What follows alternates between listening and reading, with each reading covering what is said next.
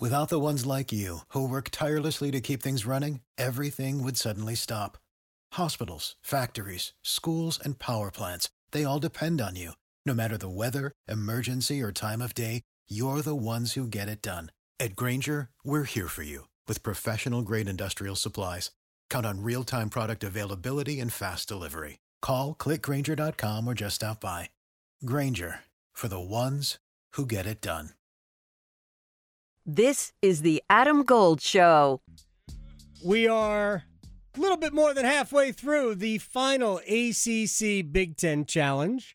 The ACC with a 5-3 lead. They have not won this in 5 years. 3 straight losses, and the year before that, I believe 2018 it ended in a draw. ACC last one, and they romped, I believe, it was like 11-3 back in 2017. But it's been a minute since the ACC has come out of this on top. And if the ACC is to come out on top, they will likely need contributions from their 2 bellwether programs, Duke and North Carolina. We'll talk about them a little bit. We'll talk about NC State with my man Brian Geisinger. Pack Pride, Devil's Den, everywhere.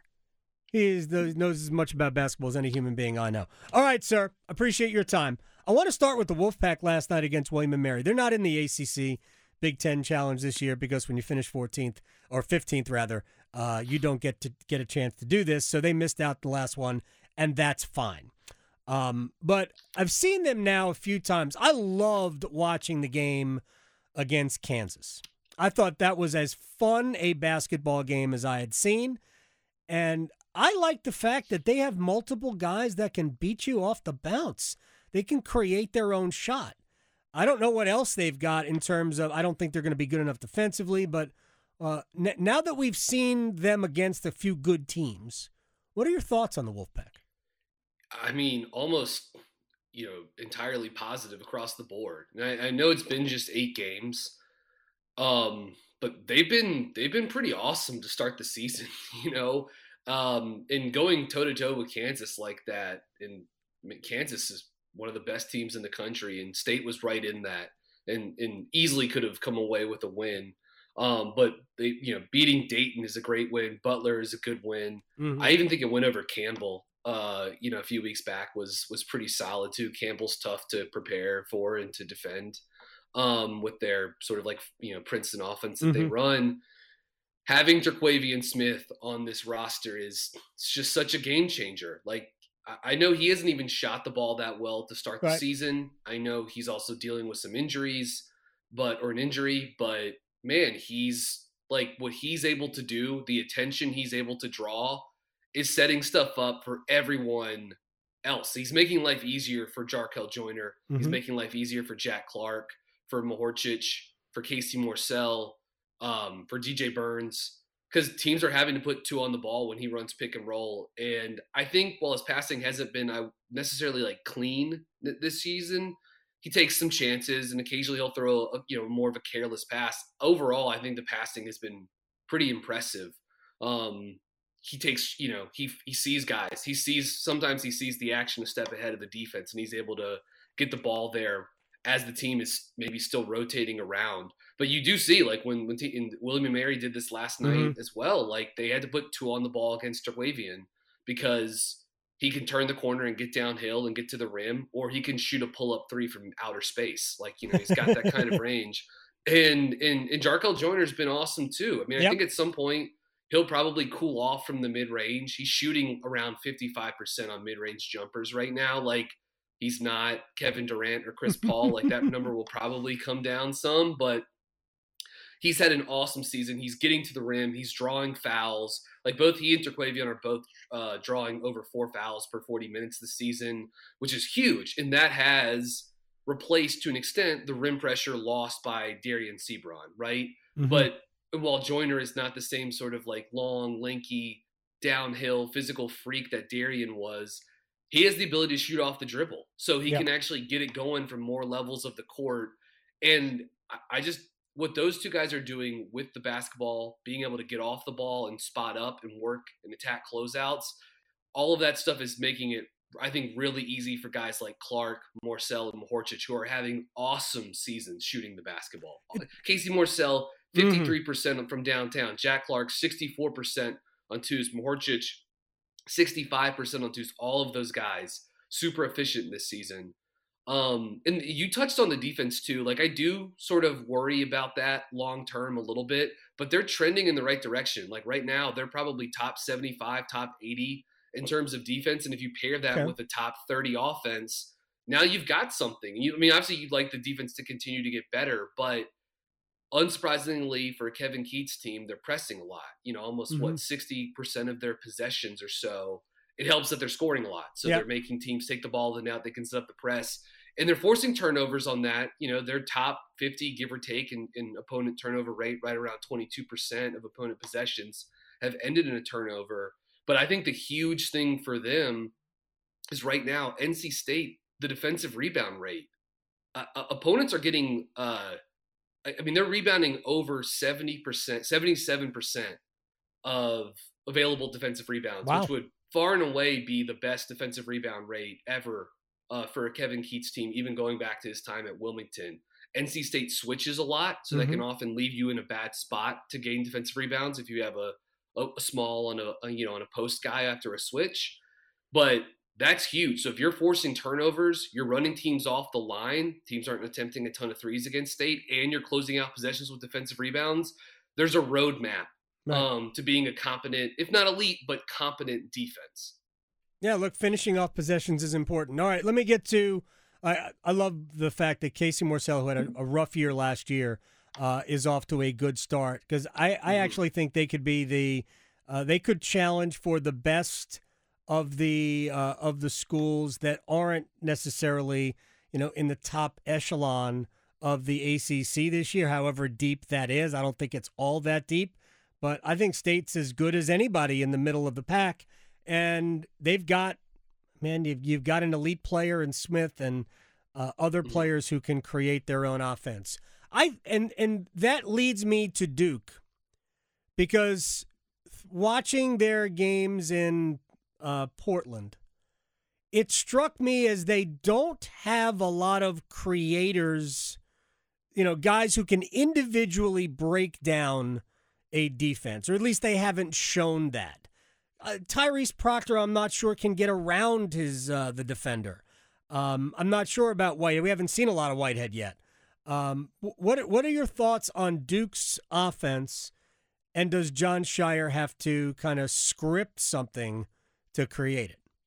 Yeah, this is sort of one of the big mysteries with this roster right now, because Jeremy Roach can take guys off the dribble, but he's not always big enough to finish in the paint, right?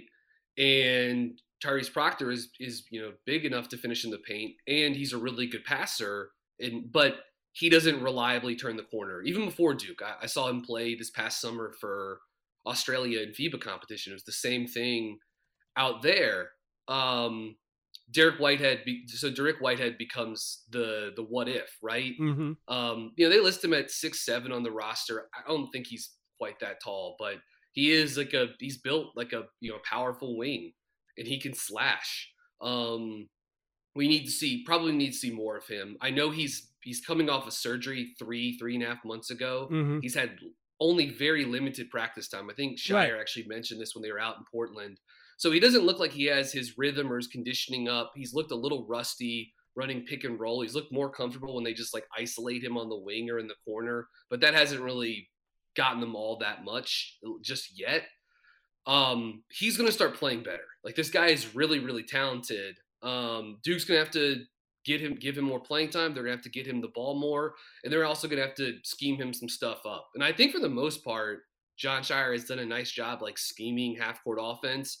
But if you need to get this guy going, which I think you and I agree that Duke does, then you probably need to do more than just play him more and get him the ball more. You probably need to be thinking a little more creative. How do we make it easy for this guy, at least to get him going? Short of that, Kyle Filipowski's been awesome. I love Kyle Filipowski. He what's not to like? He's been outstanding on both sides of the floor. This guy's been one of the best players in college basketball so far this season. His playmaking from all over the court. Like, he's obviously not anywhere near the same tier of prospect as Paolo Banchero. So like I hesitate to like draw that comp, but like Duke can use him in a similar way. Mm-hmm. They can isolate him at the elbow. They can run pick and pop with him. They can run screen and roll with him and let him get into space. And then he can, put it on the deck a couple of times and get to the rim, or he can kick out. He can hit the skip pass. So he's a walking mismatch. And a guy that has really just done an excellent job creating offense for himself or playing within the flow of Duke's half-court offense. The thing that I will be curious to see as well is like if Duke does try to maybe downsize a little bit. Like, it really has been mostly two big guys this season. They've played some of Filipowski at center with, 4 guards and wings, or they've played Lively at center with Filipowski off and 4 guards and wings, or Ryan Young for that matter. But for the most part, it's been, some combination of Filipowski with either Young or Lively at 5. And I do think you're probably going to see them more of Derek Whitehead at the 4 or Mark Mitchell at the 4 and see if they can get a little bit more spacing in the half court. Yeah, I mean, it just looks like everything has been a slog offensively for them, and it comes down to Proctor's a point guard, and he hasn't been able to turn his man and get into the lane and create, and it's just made everything more difficult. But look, John Shire won a national championship with basically nobody that could get in the lane on their own. Mm-hmm. So, and that was a weird year. I get whatever you want to say. And Shire was a special college basketball player. I mean, super special. And Nolan Smith was on that team, and Kyle Singler was really good. But ultimately, it was a team that could not beat their man. And similar to that team, though, like that 2010 title team, they mashed teams on the offensive glass, crushed them. And that's what Duke is doing, which, like, I mean, they literally lead the nation in offensive rebound rate, and their putback efficiency numbers have been good this season. So, like, that is slightly positive. They do have, like, enough self-awareness.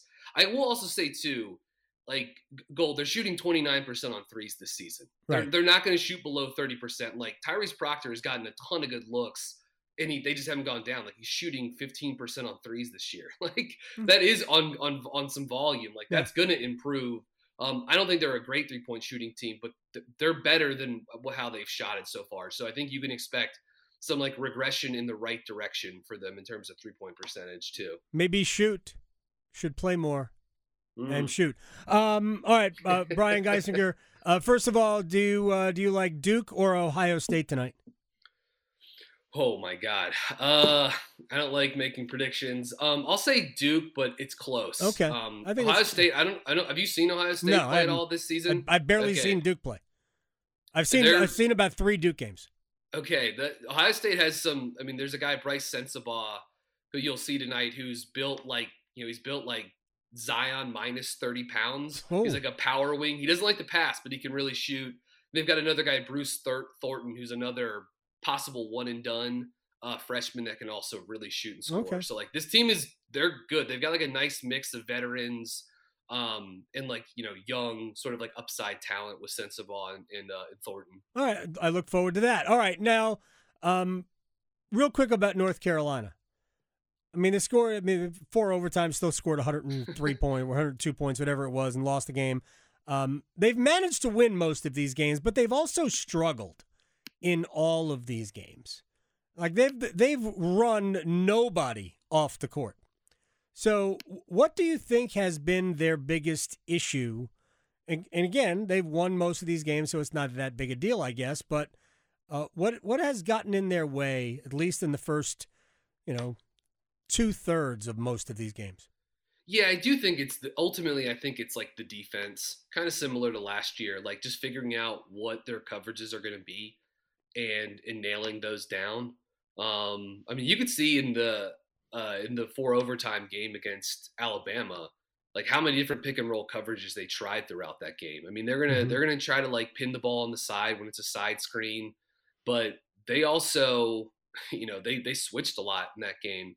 Even including some small ball lineups with like, Leaky or Puff Johnson as like the de facto 4, but they switched with Pete Nance, they switched with Armando Bacot.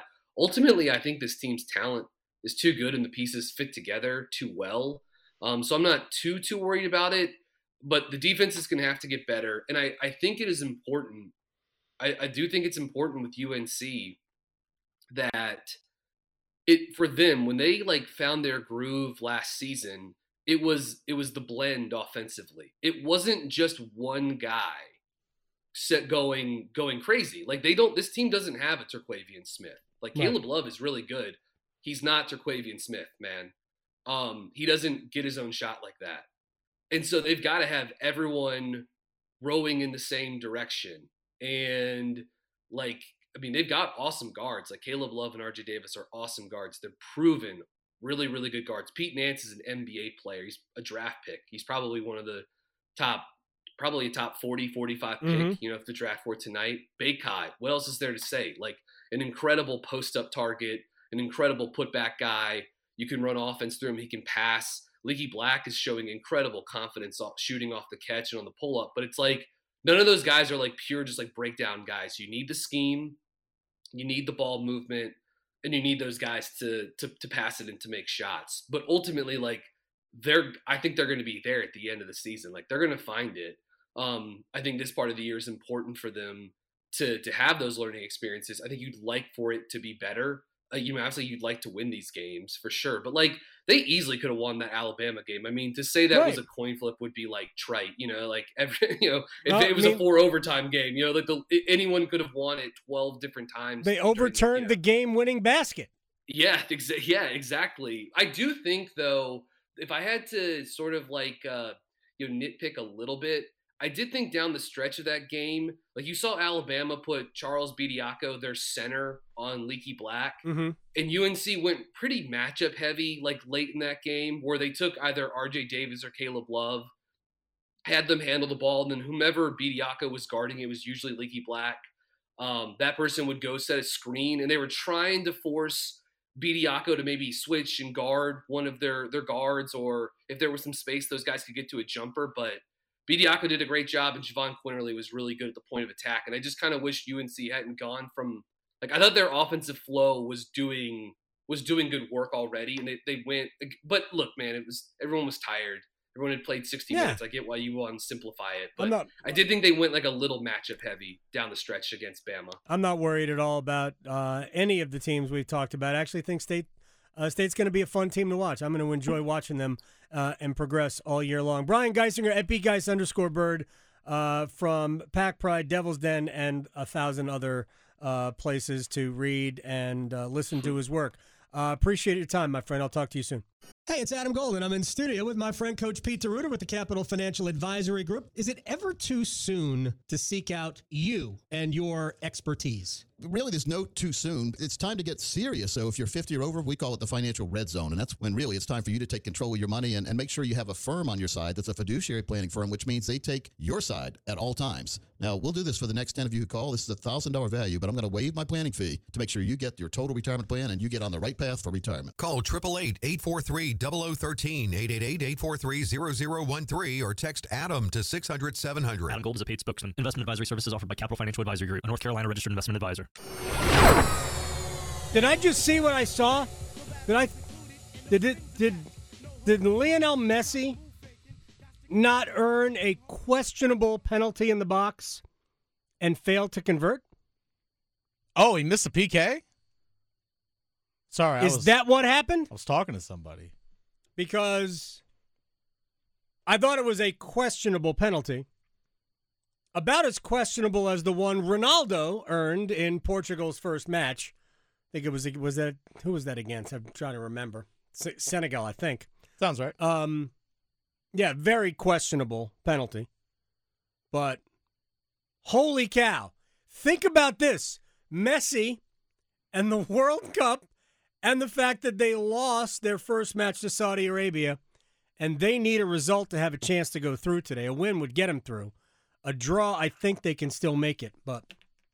And he had a chance to put Argentina ahead of Poland in the first half, and Lionel Messi stopped.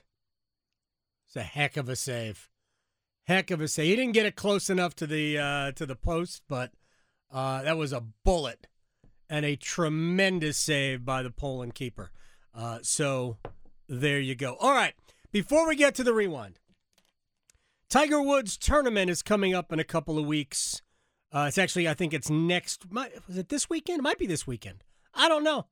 Yeah, no, it's this weekend. The Hero World Challenge is this weekend, and then next week he's playing in that tournament with his son Charlie. Right? So Tiger is at the podium, and he's coming back. He's going to come. He wants to come back and play. Now, I've always thought that Tiger was going to play basically just the majors, and he might play another tournament here or there, but basically just for the majors. So let's ask Tiger, or let Tiger answer the question, why are you still trying to do this? Uh-oh. We'll get Tiger in a second.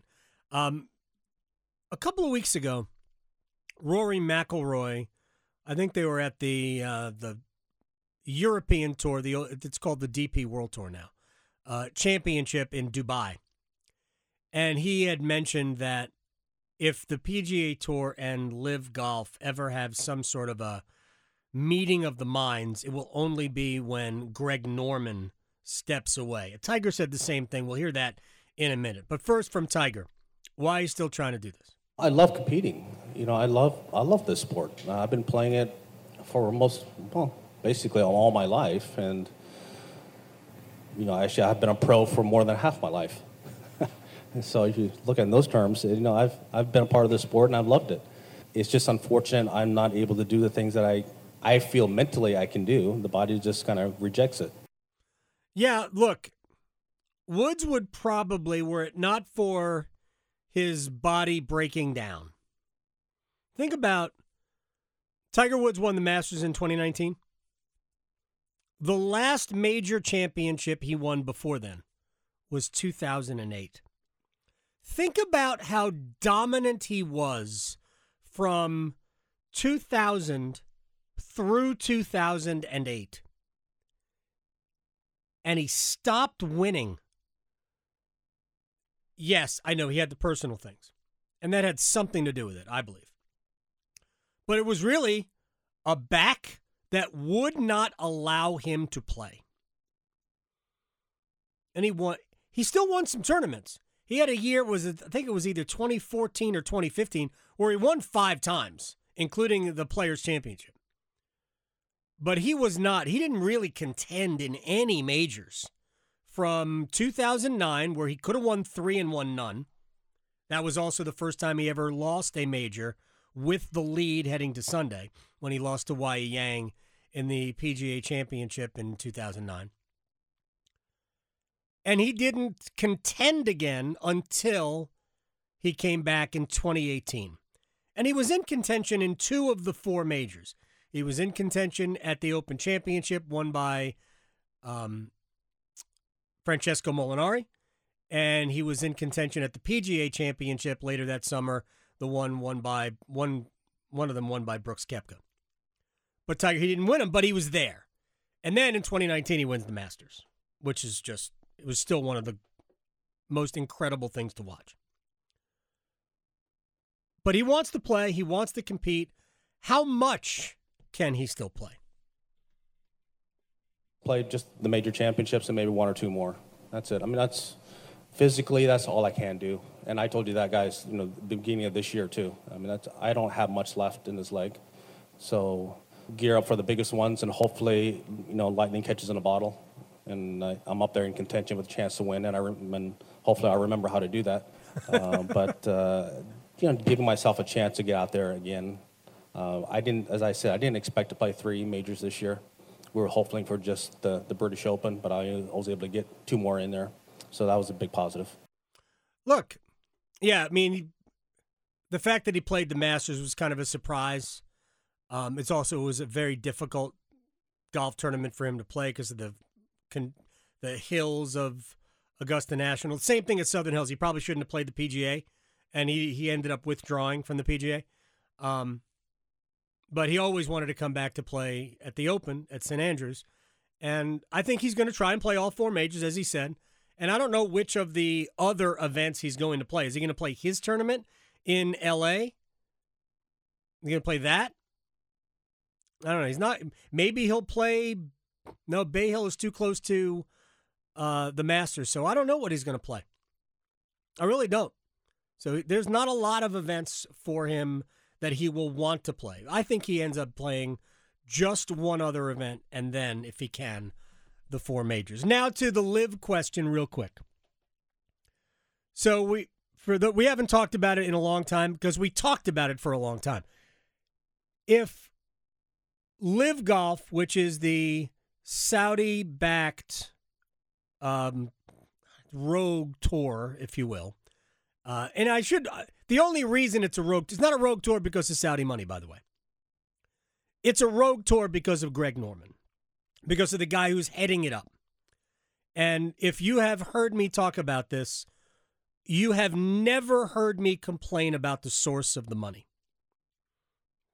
To me, there's bad money everywhere. So I'm not going to denigrate or talk about Live. And I don't have any problem with Live Golf existing. They just can't have it both ways. They can't demand that the players be able to play the PGA Tour when they're essentially taking them away from the PGA Tour. Because you have to play next year 14 Live events. No way you're going to have 14 Live events. You're going to be able to play that and keep your PGA Tour membership. So they don't want these guys to be PGA Tour members. They just want them to have access to the PGA Tour. And the PGA Tour does not like that. So they are actively working against that. Anyway, here's Tiger. And the reason for that is Greg Norman. Here's Tiger on Live and the PGA Tour existing. There's no willingness to negotiate if you have a litigation against you. So if they both have a stay and then have a break and then they can meet and figure something out, then maybe there is something to be had. But I think Greg has to go, first of all, and then obviously the litigation against us and then our countersuit against them. Those would then have to be at a stay as well. So then we can talk. We can all talk freely. Here's ultimately the end game. The end game is lifting the ban from playing international team events. That's it. That's it. I don't think the PGA Tour should have to bend their rules to satisfy these guys. And I think the PGA Tour has a right to enforce their own rules. End of story. But for events like the Ryder Cup and the President's Cup, those guys should be allowed to be involved. President's Cup would have been much better if the best players from the international side were available. And they weren't, because it's a PGA Tour event. Anyway, let's get to the rewind. For the ones who work hard to ensure their crew can always go the extra mile, and the ones who get in early so everyone can go home on time, there's Grainger, offering professional-grade supplies backed by product experts so you can quickly and easily find what you need. Plus, you can count on access to a committed team ready to go the extra mile for you. Call, click Grainger.com, or just stop by. Grainger, for the ones who get it done.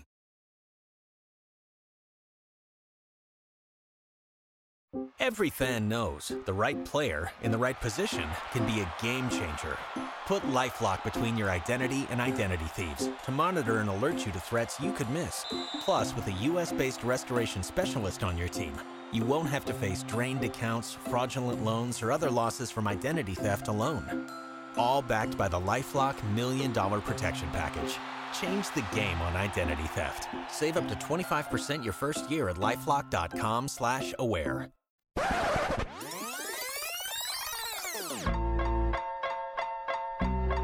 Chip Patterson, my man, CBSSports.com Cover 3 podcast moderator.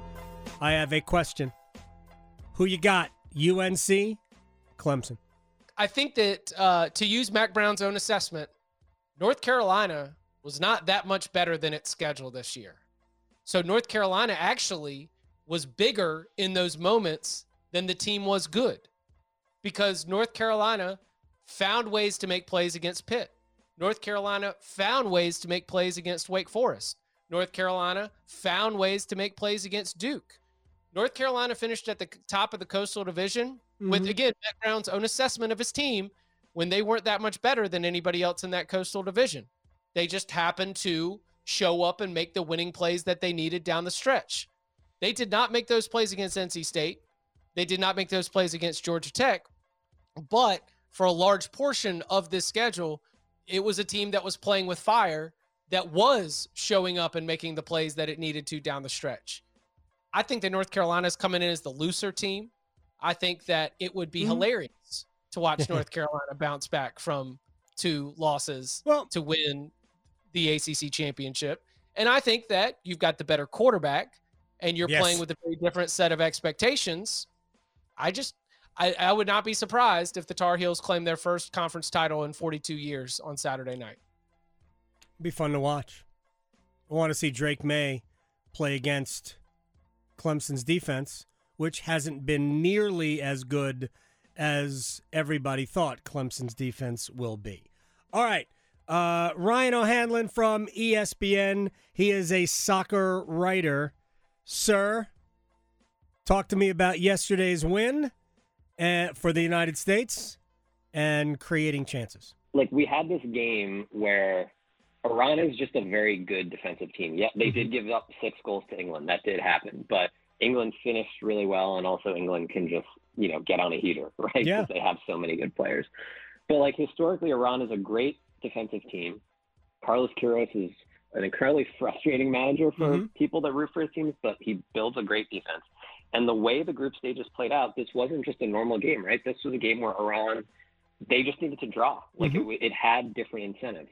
And Iran just had everyone behind the ball. So when that's happening, it's very hard to create high-quality opportunities, right? Because, like, there's just no space. So a lot of times you'll see, maybe a deflection will lead to a goal. You'll see a set piece that leads to a goal. Like, those are the ways you break these teams down. You get a handball in the box or something, right? And then that opens the floodgates.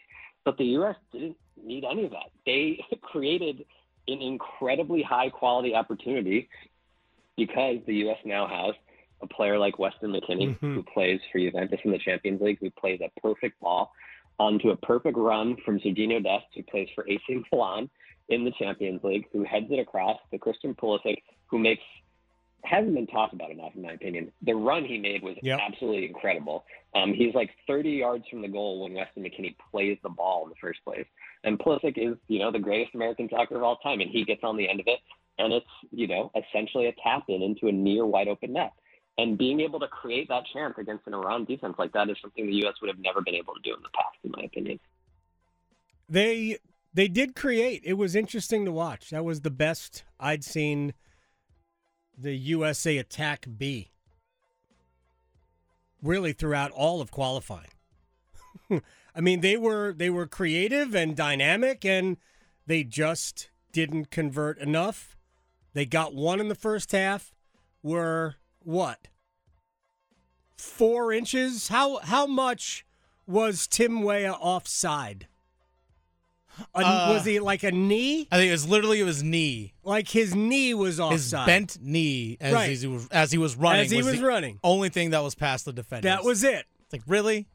And really? The McKennie pass to Dest at the side of the penalty box, which Dest headed over to Pulisic right in front of the goal. That was a great pass by McKennie. But I think the pass ahead to Weah that was ruled offside, that to me was the better pass. That was a phenomenal through ball. I think there's a lot of things to really like about the way the United States played, and I didn't understand at all the angst from, like, if you start, and you know me, I will tweet while I'm watching something. If you start tweeting about the men's national team, you get thousands of I don't get thousands. It's over. What an exaggeration. You get dozens of responses from people who think you don't know what you're talking about, which I'm not arguing. Like, why didn't they do this? Why did they sit back? I'm like, the game changed. Once Iran needed to score, the game changed. when the U.S. didn't have to score anymore, yeah, you would have liked to have gotten the second goal. I wanted the second goal to feel better about it. But this team is not allowed a goal through the run of play in the World Cup. 0. The only goal was a dumb challenge by Walker Zimmerman, which led to the Gareth Bale penalty. I like the U.S.'s chances against the Netherlands on Saturday. I do. Hit him up on Twitter. Excuse me? On Twitter. Bye. This is the Adam Gold Show. For the ones who work hard to ensure their crew can always go the extra mile, and the ones who get in early so everyone can go home on time, there's Grainger, offering professional-grade supplies backed by product experts so you can quickly and easily find what you need. Plus, you can count on access to a committed team ready to go the extra mile for you. Call, click Grainger.com, or just stop by. Grainger, for the ones who get it done.